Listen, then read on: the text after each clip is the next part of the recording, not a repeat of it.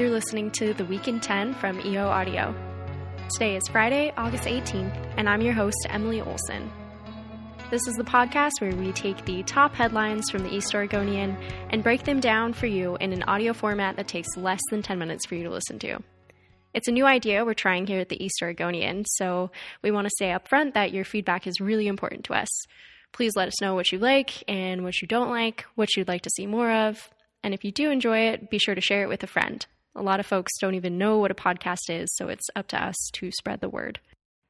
We're starting today with this week's top story. Pendleton hosted not just one, but two marches this week in support of two very different causes. Here to explain more is East Oregonian reporter Antonio Sierra, who covered both of these marches. Hi, Antonio. Hello, Emily. How are you doing today? I'm doing well. Excellent. Hey, well, I was wondering if you could start by just telling me a little bit about the march on Wednesday. Specifically, what was the cause there? So the cause that they were out there rallying for was a case currently happening in Las Vegas, Nevada, in U.S. District Court. The case revolves around a 2014 standoff between a rancher named Cliven Bundy and the Bureau of Land Management. It's been going through the legal process for a while, and it's finally reached trial. The jury is currently deliberating the fate of four men who were involved in that standoff. And Holly Jo Beers, a woman from Athena, decided to organize a rally and a march to support these men and to also draw attention to what she views as anti-constitutional and kind of the biased efforts of the prosecution as well as the judge involved in that case. And how many people attended that march on Wednesday? There were about 13 people there who were out there in support of that cause. And how does that stack up to some of the other marches we've seen recently in Pendleton? It's a pretty short history in terms of protests in Pendleton, but it's generally a lot smaller than some of the left-leaning protests that have been happening in Pendleton recently. I would say it's comparable to the anti-Dakota Access Pipeline protests, although that number fluctuated and been ongoing for about a year. Well, moving on to yesterday's march, I'm wondering what was the cause there? So this march was connected to the events in Charlottesville last weekend, and there was a Pendleton woman named Ashley Jones decided to organize it after those events. And I'm wondering if you could explain those events maybe a little bit for our listeners who might not know anything. Right. So last weekend in Charlottesville, there was a group of white nationalists, white supremacists, and neo-Nazis who decided to protest the removal of a Robert E. Lee statue in Charlottesville. They gathered. There was also a gathering of counter-protesters.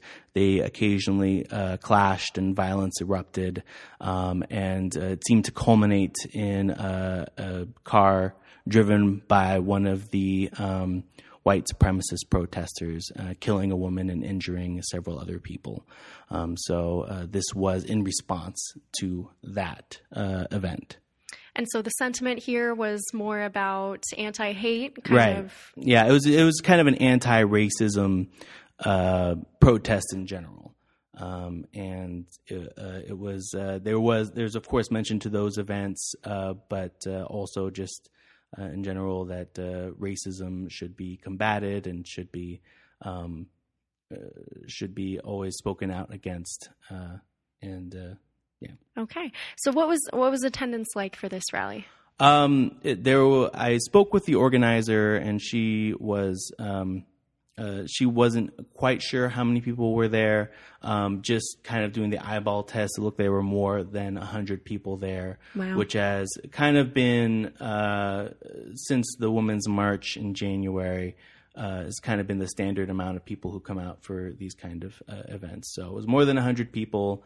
It was a kind of a march throughout downtown Pendleton and kind of ended in a downtown park. So, and who spoke specifically at this rally? So in addition to Ashley Jones, the organizer, Pendleton Mayor John Turner spoke, which was a pretty big development.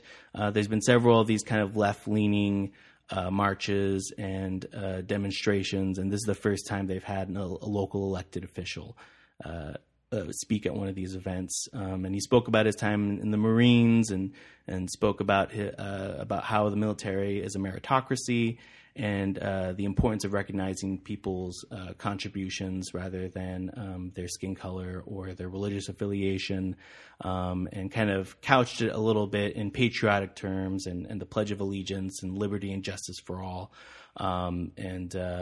It was very interesting to have a kind of a sitting elected official participate in something like this. Wow, well, I'm sure that was a big deal for Pendletonians to see him out there. Mm-hmm. Thanks for the input, Antonio. We really appreciate your time. Mm-hmm. All right, thank you.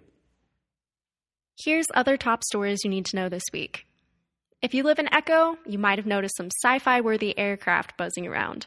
The Future Farm Expo came to Umatilla County this week, hosted at the Pendleton Convention Center.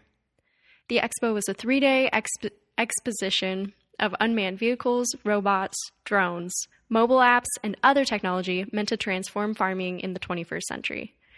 The expo brought in a host of high-tech developers in large companies like Yamaha Motors and John Deere to meet with growers in the field. Organizers believe the expo might bring in more of these innovators to the Columbia Basin, a region that's already responsible for tens of billions of dollars in farm value. Staffing shakeups hit the city of Umatilla this week. Tamra Mabbitt announced that she's leaving her longtime post as Umatilla County Planning Director to become the City of Umatilla's new Community Development Director.